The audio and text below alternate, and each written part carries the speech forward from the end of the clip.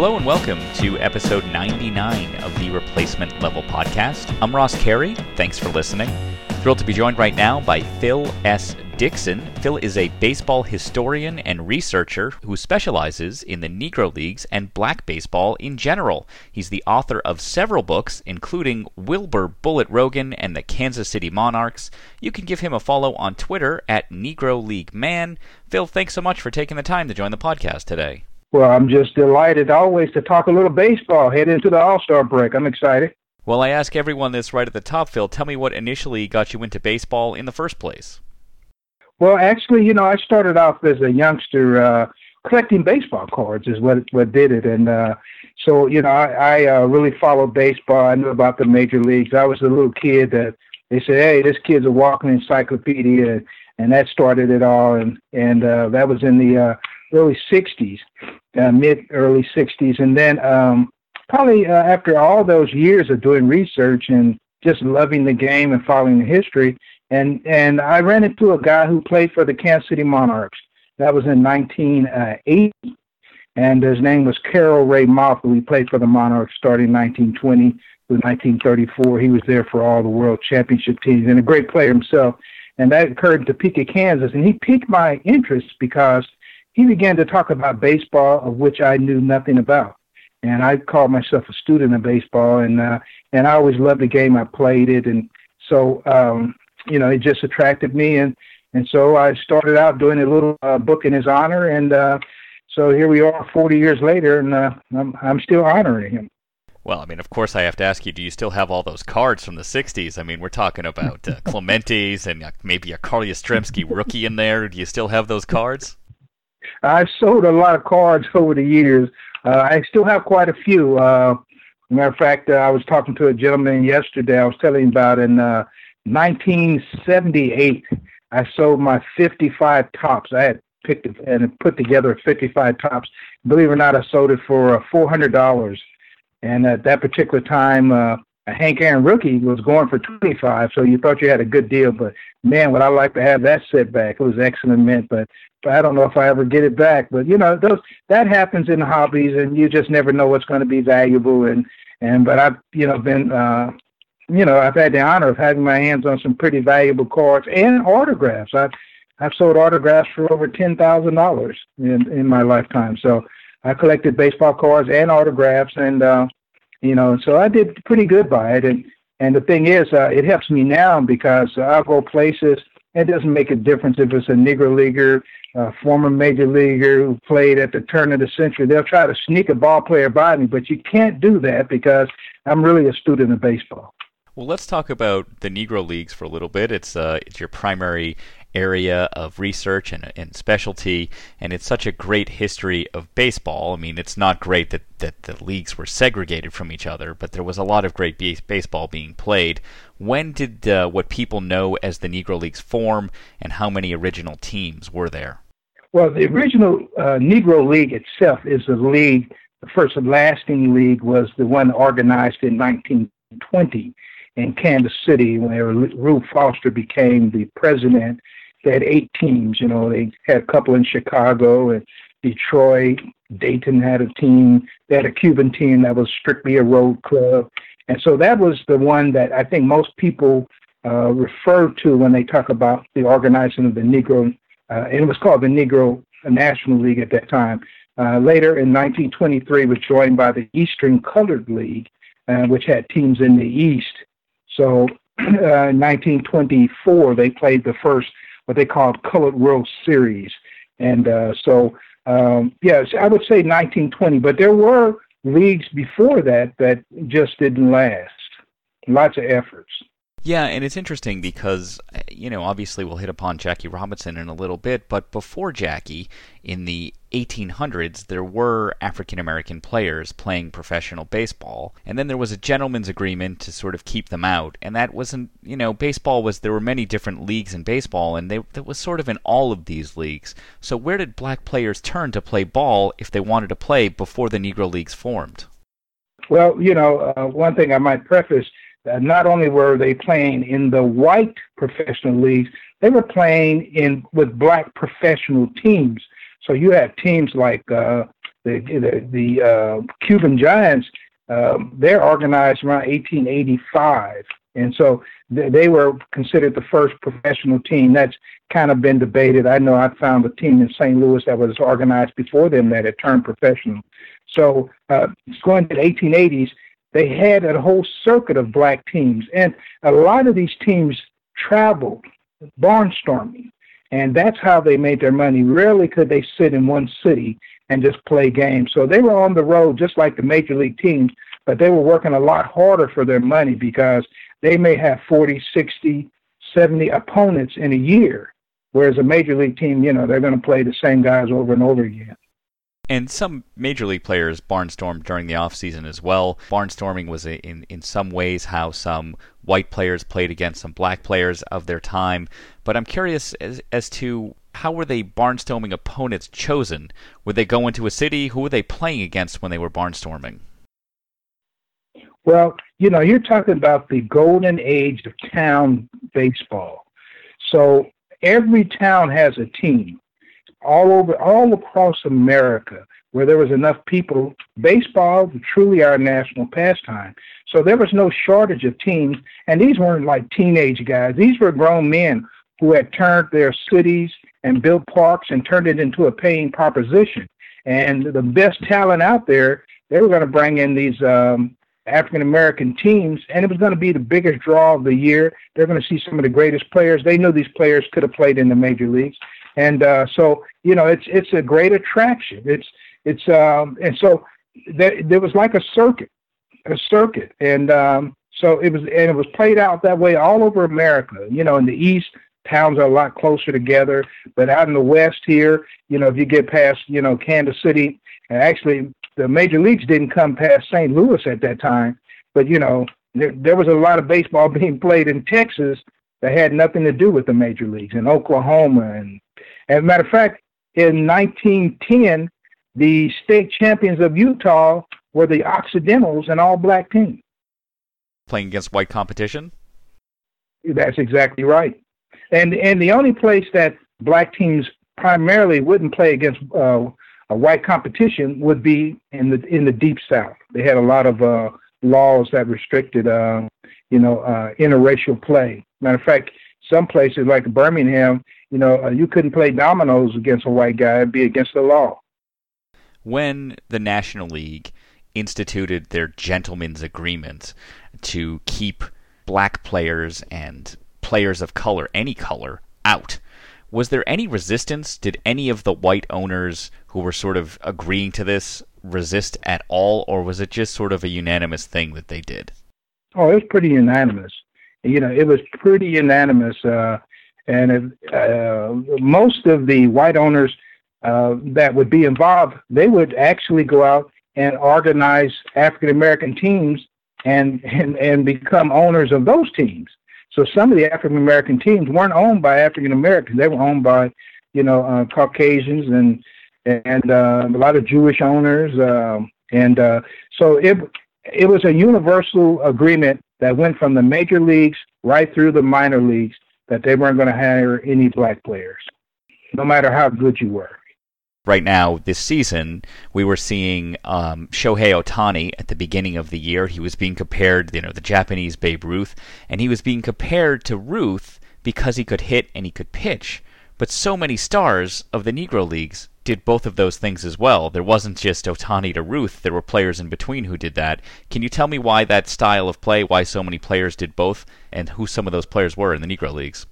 Well, I've written a book about a ball player by the name of Wilbur Bullet Rogan, who I happen to think is the greatest all-around baseball player that ever lived. And when they compare, somebody to Ruth because he can pitch and hit, I think that they need to read a little bit more about baseball history, and they can start off by reading my book about Wilbur Bullet Rogan. And I happen to think he was the greatest all-around baseball player of all time. And I'll tell you the reason why. As a starting pitcher, he won over 400 games, been documented. As a strikeout pitcher, struck out over 3,000 men. Ruth never did either one of those as a pitcher. Also, he invented a pitch called the palm ball that he uses to change the pace, and people are still palming the ball today.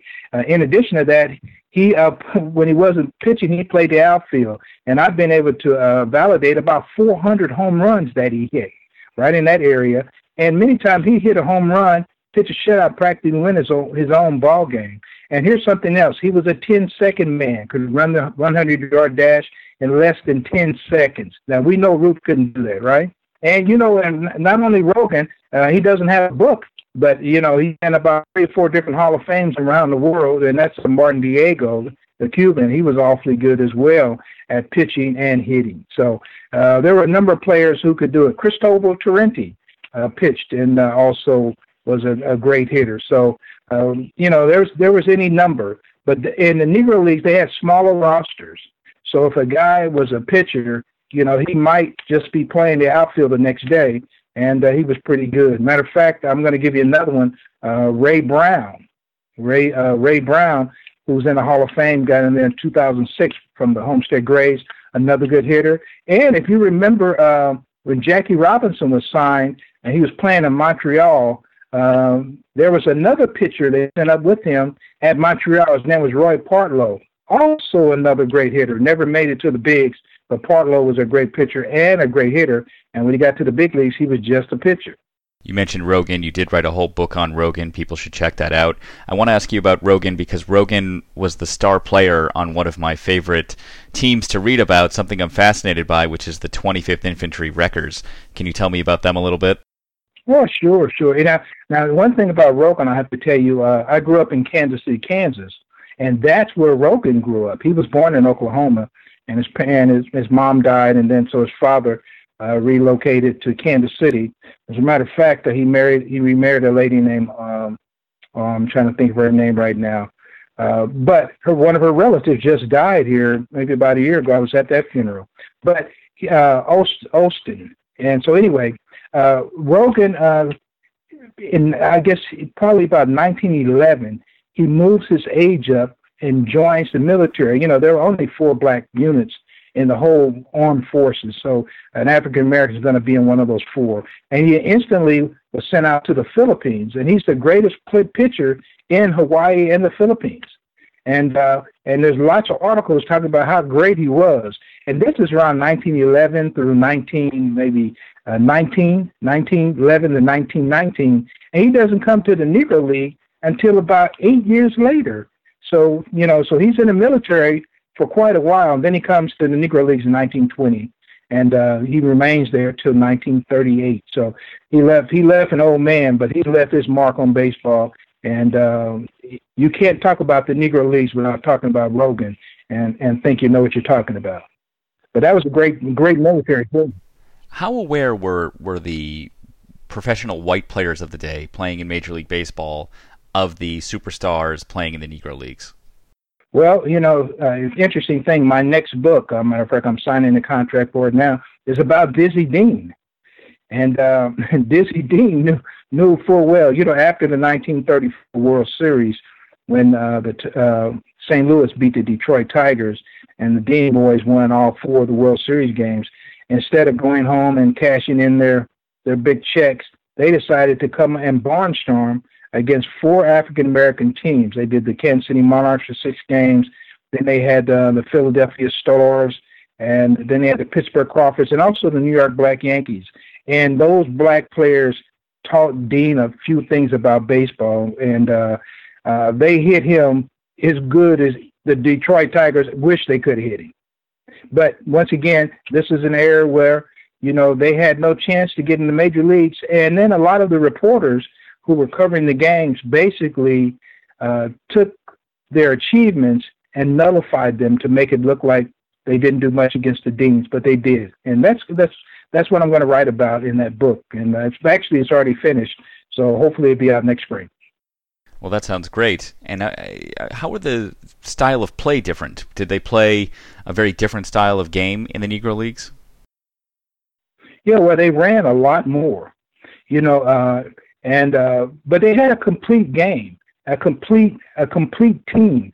So, if you take someone like the Homestead Grays, 1931, I happen to think the Homestead Grays were better than the 27 Yankees. Now, I'm saying the Homestead Grays of 1931 were better than the 27 Yankees. And as a matter of fact, I wrote a book about that.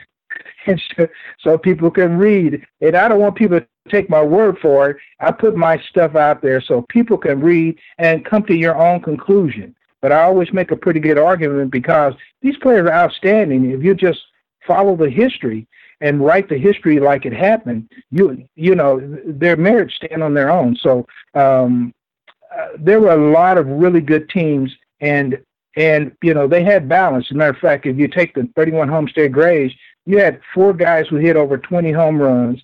You had 4 guys who had over 50 doubles. You had 6 guys with over 200 hits. I mean, you know, and you had 4 20-game winners. So, you know, when I was growing up and they talked about the Orioles having 4 20-game winners, well, heck, you can pick up my book on the 31 Homestead Grays and see that happen a long time ago. And how about this one? They scored 1,600 runs.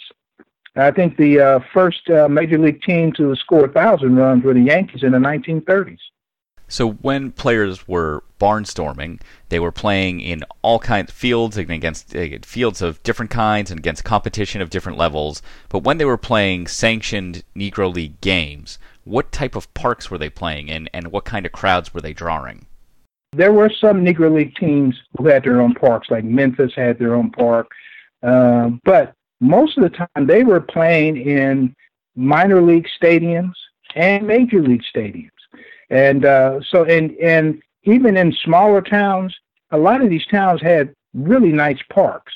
And matter of fact, I've been on tour here since 2014, going back to a lot of places where the Kansas City Monarchs played. And a lot of these parks are still there, and people are still playing in these parks, which is amazing. But, I try to talk about it in my social media and show pictures, but there's a wonderful history out there. So when you think about them playing in cow pastures or something like that, they're actually playing a lot of time in some pretty good parks. And a lot of these town teams, a lot of your major leaguers, they all played against Negro League ball players when they were coming along, either on their town team, maybe in the minor leagues. I doubt if there's any guy who probably hadn't played against a Negro League player or African-American player during his lifetime. I doubt if there was any ball players that hadn't experienced that.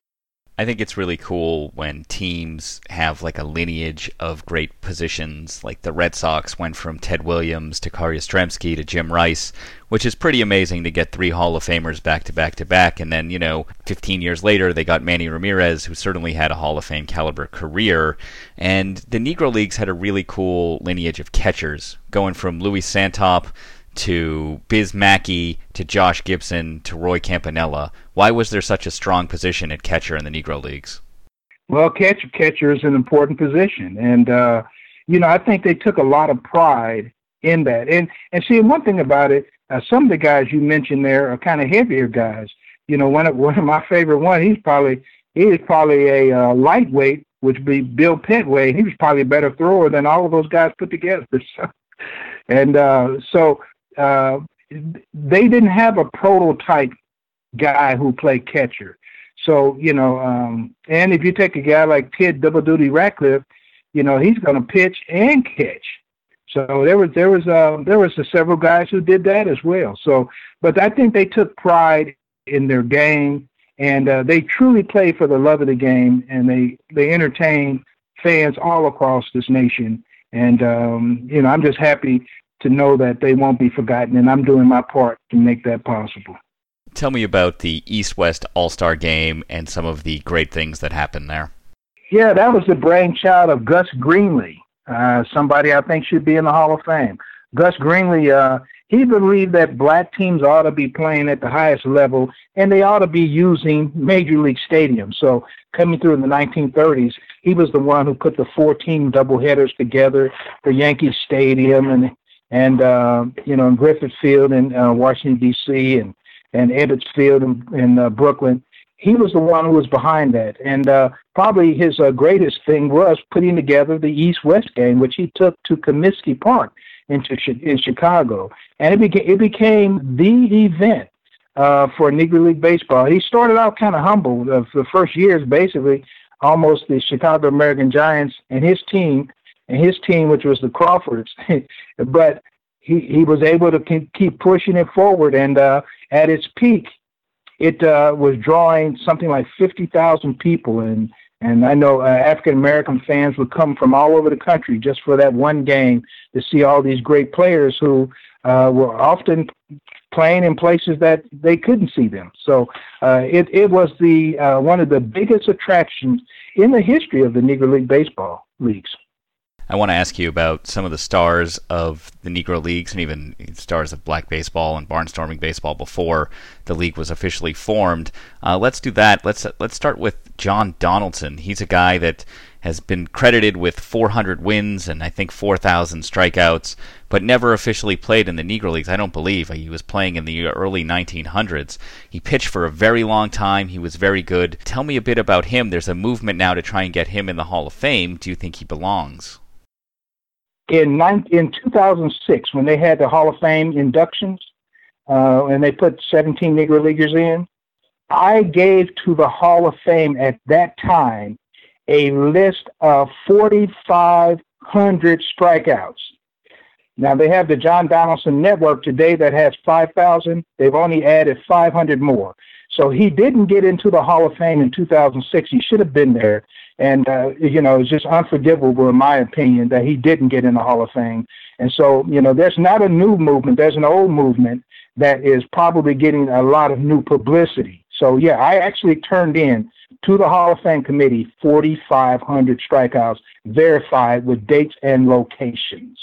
Were you a part of that committee in 2006? No, I was not. And it was an interesting story how that committee was formed. But actually, I wasn't a part of the committee, and John Hallway, who was very, very prolific, and neither was Jim Riley. And it's a long story to how that happened. But at the end, when they didn't elect Buck O'Neil and John Donaldson, I was kind of glad I wasn't there because I didn't want to be associated with that. But I did make an effort, and John Donaldson was my man. And so I put together a group along with this guy named Dave Kemp and a guy named Malinsky, and then Pete Gordon, who's still working with John Donaldson. But the movement was already started at the 2006. So a lot of people don't know some of the things that go on. So hopefully I'm educating somebody on that. But John Donaldson did. Actually, I don't know if you knew this. When they were organizing the Negro National League, John Donaldson, who had played for the All Nations, who were owned by J.L. Wilkinson, who owned the Kansas City Monarchs. He was co-owner with Tom Baird.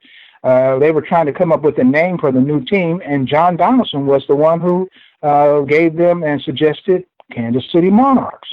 That's a really cool story right there.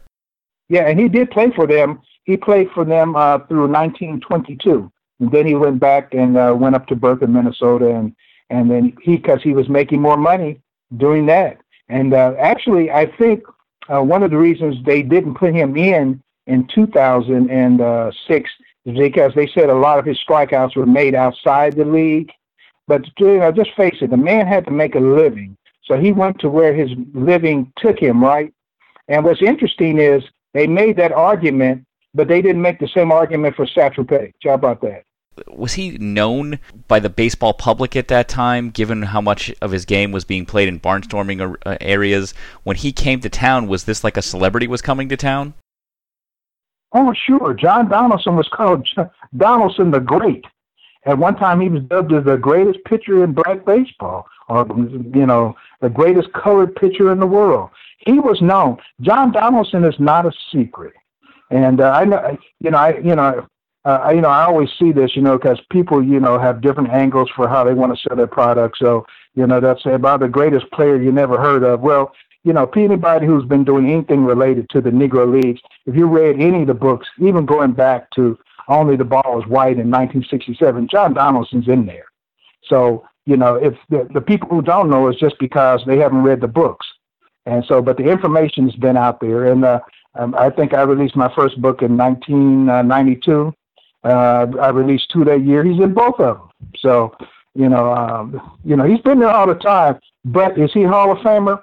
Absolutely. Well, that's good to hear, and I do hope the Hall of Fame is going to revisit. At first, they were saying after 2006 that they had closed the book on all Negro League candidates, and what a mistake that was to say that. But now they're going to reopen it every 10 years. They're going to consider pre-integration players, and Negro League players will be among the players they consider with Major League players from that time as well. So he does have a chance now, and that's great. Yeah, and here's the thing. You know what? That was the plan. I really believe the plan was to have an induction of Negro League players and to close the book. That would be the end of it. They said we got everybody that was worth anybody, which was not true. But that was going to be it, to close the book. Had it not been for Buck O'Neil not getting in the Hall of Fame, they might have closed the book. Buck O'Neil is the one that created all the firestorm that people started to look at the process and say, what's going on here? Buck should have been in the Hall of Fame. Had it not been for Buck, that door would have been closed. And it would have been a closed chapter, sadly, for the major leagues and the Hall of Fame in Cooperstown. But Buck O'Neil made it happen. And believe me, Buck O'Neil made it happen. Well, it's interesting, when they had this special election in 2006, many people felt they were having the election to get Buck O'Neil in, and then Buck O'Neil didn't get in. So why didn't Buck O'Neil get in 2006? You had the wrong people on the committee. I did color commentary for a cable network that day, and I could see the people at I think they were down in Florida, the people who were going to vote. I could see that on one screen. I could see Buck O'Neil at the Negro Leagues Museum on another screen, and I was getting ready to go on air. And so I could see the whole process, and was not on the committee as well, but I could see the process. And when Buck O'Neil didn't get in, they asked me why, and I told them the same answer then, and I'll tell people the same answer all these years later. What are we talking about? Let's see, 6, that's 10. We're talking about 12 years later. My answer has not changed. Wrong people on the committee. Wrong people on the committee, and you talked about how there was some politics with how that committee was formed. Can you get into a little more detail with that? Oh, sure, I can.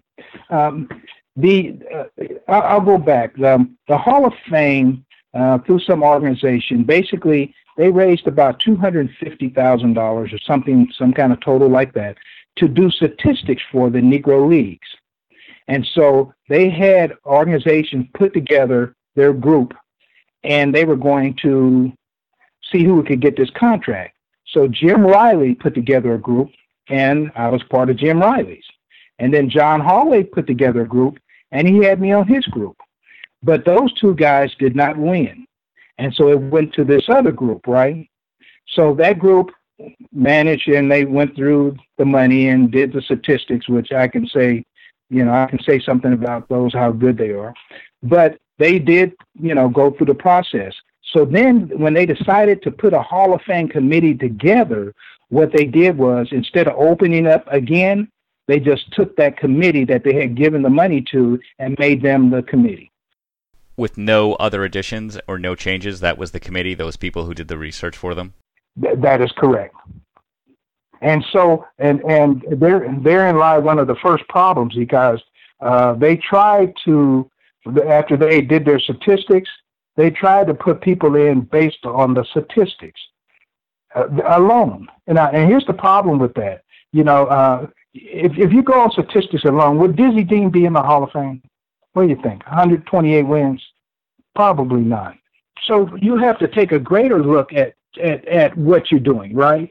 And so when Buck O'Neil comes to the table, if you're only looking at his batting average, he's going to end up, looking pretty much like Dizzy Dean or like Tinkers and Evers and Chance, Evers and Chance. So he's not going to have those big numbers, even though the numbers they had were not good. So they went straight by the numbers, and they felt like Buck O'Neil wasn't a Hall of Famer. And so that disappointed a lot of people. But they kind of relied on the statistics, but part of that was the Hall of Fame's fault, because those are the very people that they put on the committee. Did they make any mistakes in terms of people they put in? There are people in the Hall of Fame, especially from the 20s and the 30s. High Pockets Kelly is a guy with a great nickname who wasn't a great player. He's in the Hall of Fame. Did they make any mistakes in terms of people going in? First of all, Effa Manley would have never got in if I had been there over Frank Leland, or how do you get F. Manley over Frank Leland? My goodness, or even Gus Greenlee, who we just talked about the East-West game, and his powerful teams changed the course of black baseball history. But F. Manley gets in, no mention of her husband, but and she becomes the first lady in the Hall of Fame. So probably people might not like the fact that I don't think that's a good choice, but I can back it up. Frank Leland was a much better choice right off the bat, and he was with the Leland Giants and teams through the 1800s all the way till 1911. So so anyway. I thought that was probably the worst choice. And then the other thing is, if you look at the committee, if you follow the committee since that time, several of the guys that they elected, those same people end up writing books about them. So I almost feel like they had books about those people, and that they were kind of slanted right there. Or either another one is they were picking ball players from their area, which is another one. But I think I can't say that. Besides F. Manley, I won't say anybody else is not deserving. I will say that over the years, the order in which they put people in has been not consistent. So there's people who should have went in before, and then they go in after somebody else. So, for instance, Rube Foster wasn't put in until 1980, I believe. Rube Foster should have been in there quicker than Satchel Paige. But, once again, limited knowledge, and sometimes the Hall of Fame is a popularity contest. Well, let's talk about Paige for a little bit. Paige was the most popular player in the Negro Leagues. He was a national sensation when he was pitching. There's always been some controversy about how old Paige was when he actually made his Major League debut. How old was Paige when he finally played for Cleveland Browns? 42. He was 42 when he made his debut. And how old did they think he was at the time? Well, they didn't like to say, because that was part of his publicity. It was kind of like, they didn't give an age as much as possible, because that way they said, hey, this guy's old. How old is he? And it became something that he used as promotion. So he said a Gold the Family Bible. He didn't know when he was born and things like that, and put right along with it. And to this day, people are still talking about it. So it actually worked. Was Paige always a showman? Was he as a showman when he was playing? Was he a showman off the field? Was he? Did he get where he was in the game and knew and embraced the star factor there? When I think of black athletes through time, and I'm going to think about probably who's the most photographed, and the first thing I'm going to think about is Joe Louis or Jack Johnson, and Satchel Paige is going to be right up there. Satchel Paige, truly a legend. He was truly a legend, and he was everything that they said he was. And so this guy was a great pitcher, and they said he was a great pitcher, and he was a great pitcher, and he was a great personality as well. So people really like to come and see this guy play. And interesting thing, he breaks in 1926. I interviewed the guy some years ago, who was the actual guy who brought him from Mobile to the Chattanooga Black Lookouts. I interviewed that guy before he died, and he said Paige was good then when he brought him up, but he was just a thrower at that particular time, so he got better. But he could always throw hard, and the interesting thing is, I was just talking to someone, and where am I going? I'm going to a town in Kansas called Oswego, Kansas. And we were just talking the other day about Satchel Paige pitching a game there in 1965. So 1965? 65. So if you're talking about from 1927 to 1965, if that doesn't make him a legend, I don't know what else will. Longevity. Well, and 65 is interesting, too, because that's the year he also pitched for the Kansas City Athletics briefly. That's right. He did appear at the age of 58 in the Major League, so that he was still playing that year is rather impressive. But his last year in the majors was 1953. Then he came back late, obviously, in 1965. Was he still playing ball in between? never quit. Never quit. I was in Canada. In 2015, and I bet you I ran into 40 people that had played against Satchel Paige. He came to Canada almost every year. And I was in the Saskatchewan province. So, no, Satchel Paige never quit. And you can see by 1965, when he comes and he's pitching for the A's, he hadn't been sitting down. He was actually pitching games when he came and pitched that 3 inning for the A's.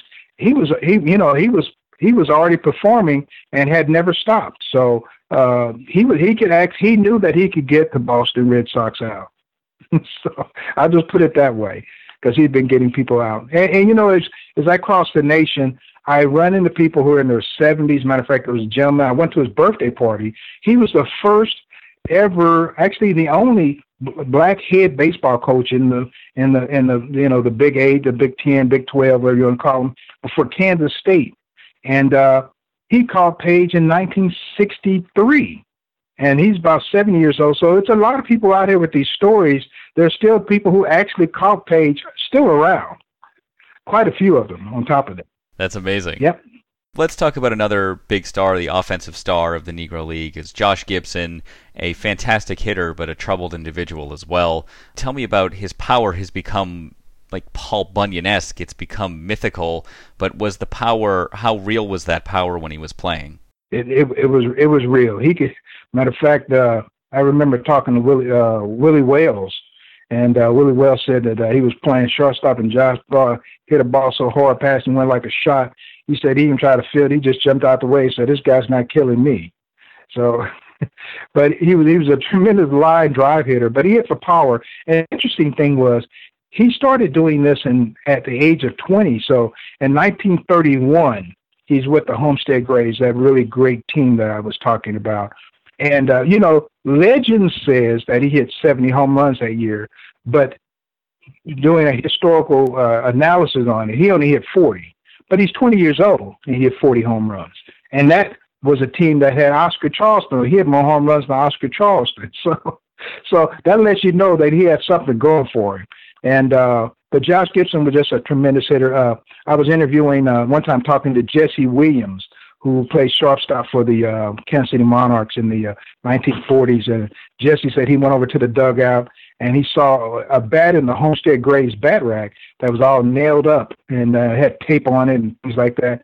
And he said, "Josh, is this your old broken bat?" And Josh says, "I don't break bats." He said, "I wear them out." So this was this was Josh Gibson, and a great player. Now, the thing is, Josh Gibson got sick. And when he died a young man. That's when he ran into, he had health issues with his brain, and they said he should have gotten surgery, but he didn't. And I remember talking to Vic Harris's wife, and they said at one time they would put him into a mental hospital and go get him on the weekend to play baseball. Vic Harris, his wife told me this. They would go get him on the weekend to come play a baseball game and then take him back to the hospital. Was he still productive while this was going on? Oh, this guy could play.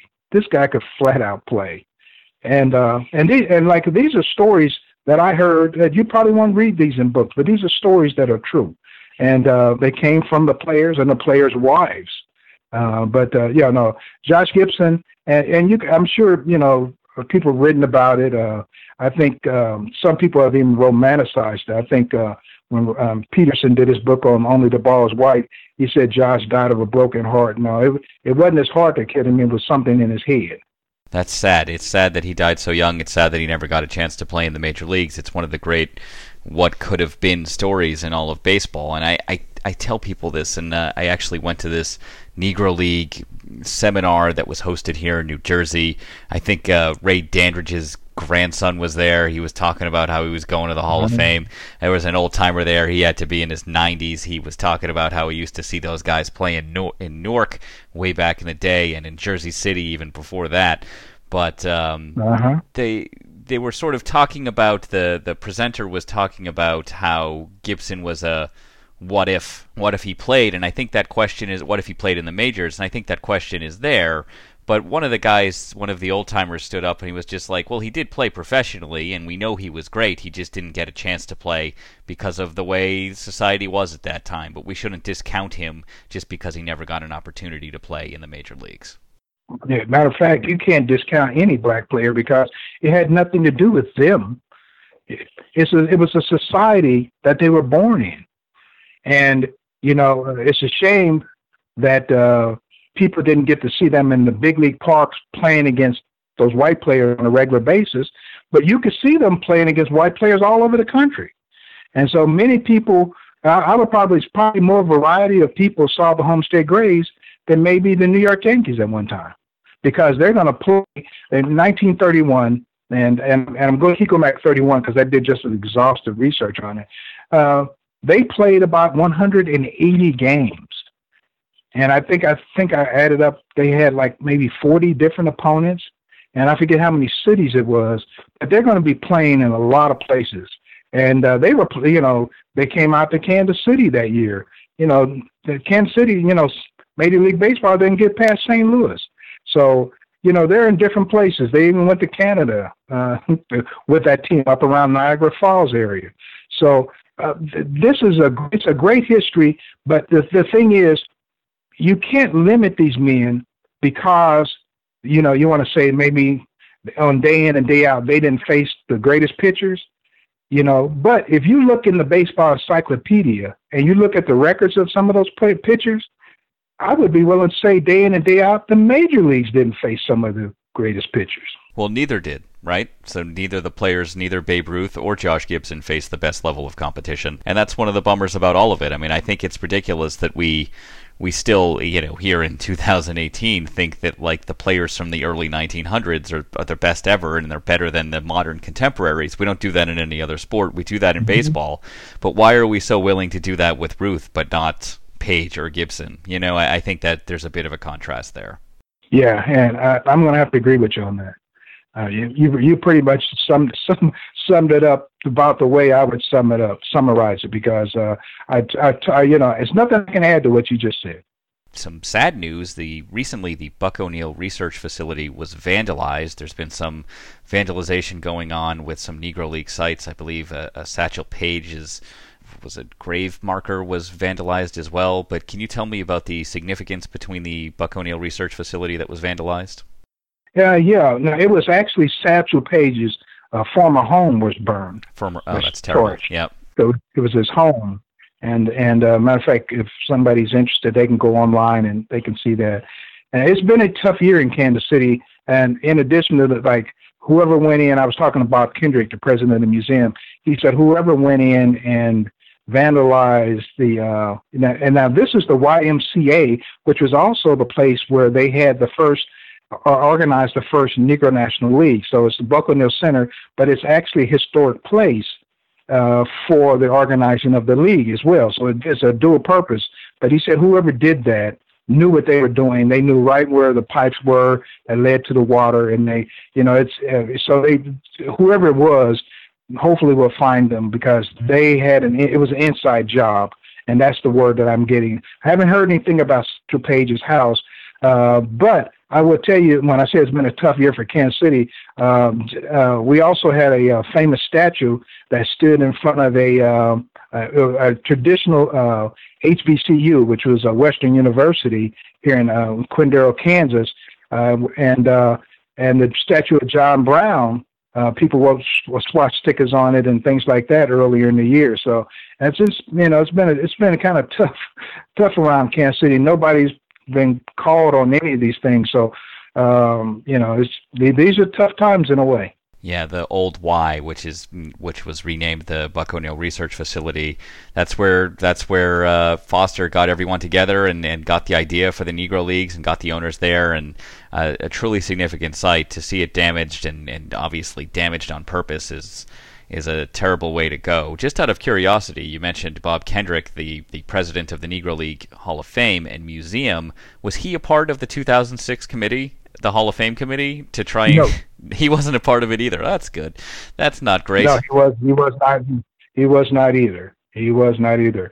Ray Doswell, Dr. Doswell at the Negro League Museum was a part of the committee. Okay, that's good. He was on the committee, but he I'm sure he voted for Buck O'Neil, even though Buck O'Neil didn't get in. I would be very surprised if Ray didn't vote for Buck, yeah, he was a part of it. You are wrapping up a 200-city tour where you've been going around talking about the history of Negro League baseball and black baseball and trying to help with race relations with that. Can you tell me a little bit about the tour itself and how it's been going? Yeah, it's been fabulous. I started off in 2013. I came up with the concept, and I just felt like race relations were, not doing well in America. So originally it started off as a 90-city tour, and in 2014 it was going to be like 90 years since the first Negro League World Series. And so I'm going to be talking about the Monarchs. I picked 90 cities. And so I did 90 cities. And then I went to Canada. And I think at that particular time I covered 10 states, driving like the Negro Leagues. Hadn't been on a plane one time. And so I'm driving all these places. I'm gone most weekends. A lot of times on a weekend I'll do a double header. 2 cities. And, like Negro Leaguers, I'll do 2 cities. And so I might do one at 10:30 and then I drive to the next one 70 miles away to another presentation. It's been fabulous. The people I've met, and it truly has made a difference on race relations, even though it gets no national publicity, because people who come to the event, they're curious. And in some of these small towns, they haven't had a black guy come there to speak on anything, probably other than a preacher, maybe who knows how many years. And I've done towns as small as McCracken, Kansas, which had a population of about 300 people, and I try to stay around those places because with this tour, these are places that people don't go to tell the story. And in many places, they don't know that the Monarchs actually played there, or Satchel Paige, or, that they were there until I get there to tell these stories. And so I met some people. I will tell you this. One person I met was a gentleman by the name of Dick Cromie. And I met Dick Cromie. When I met him, he was in Marysville, Kansas. He came to hear me speak. He was 98 years old, played for the town team in Brennan, and they played the Monarchs at the Marshall County Fair in 1939. And he was the catcher on the team. And so the next year I went to Blue Rapids, Kansas, and Dick Cromie, now who's 99, drives about 50 miles over to hear me speak, him and his wife. And then I didn't go that area in the next year when he turned 100. But I did send him a birthday card for his 100th birthday. And he died when he was 101 years old. And it's the oldest, actually non-white player that I ever met who played against the Monarchs. And I have a picture of him standing with the Monarchs team on top of it. So, he can prove he was there. He's in the game, and it was just great. But if I don't take this tour, I don't meet him. And I probably have 50 stories of people I've met, like interesting, maybe not all as interesting as Dick Cromie, but some pretty interesting people.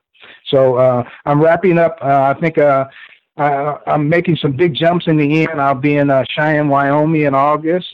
September, I'll be in Madison, Wisconsin. And I'm trying to get to the Twin Cities, and I might go back down south. I did Mississippi, but I haven't been to Louisiana, which is a really good place. And I'd like to go to Texas, too. So if anybody out there wants to hear a great presentation, routinely get standing ovations, please give me a call. You can find me on Twitter. I think you gave the address early. But it's been fantastic. But it's gave me a new appreciation and understanding of what the Negro Leaguers went through. And can I add one more thing to that? Sure.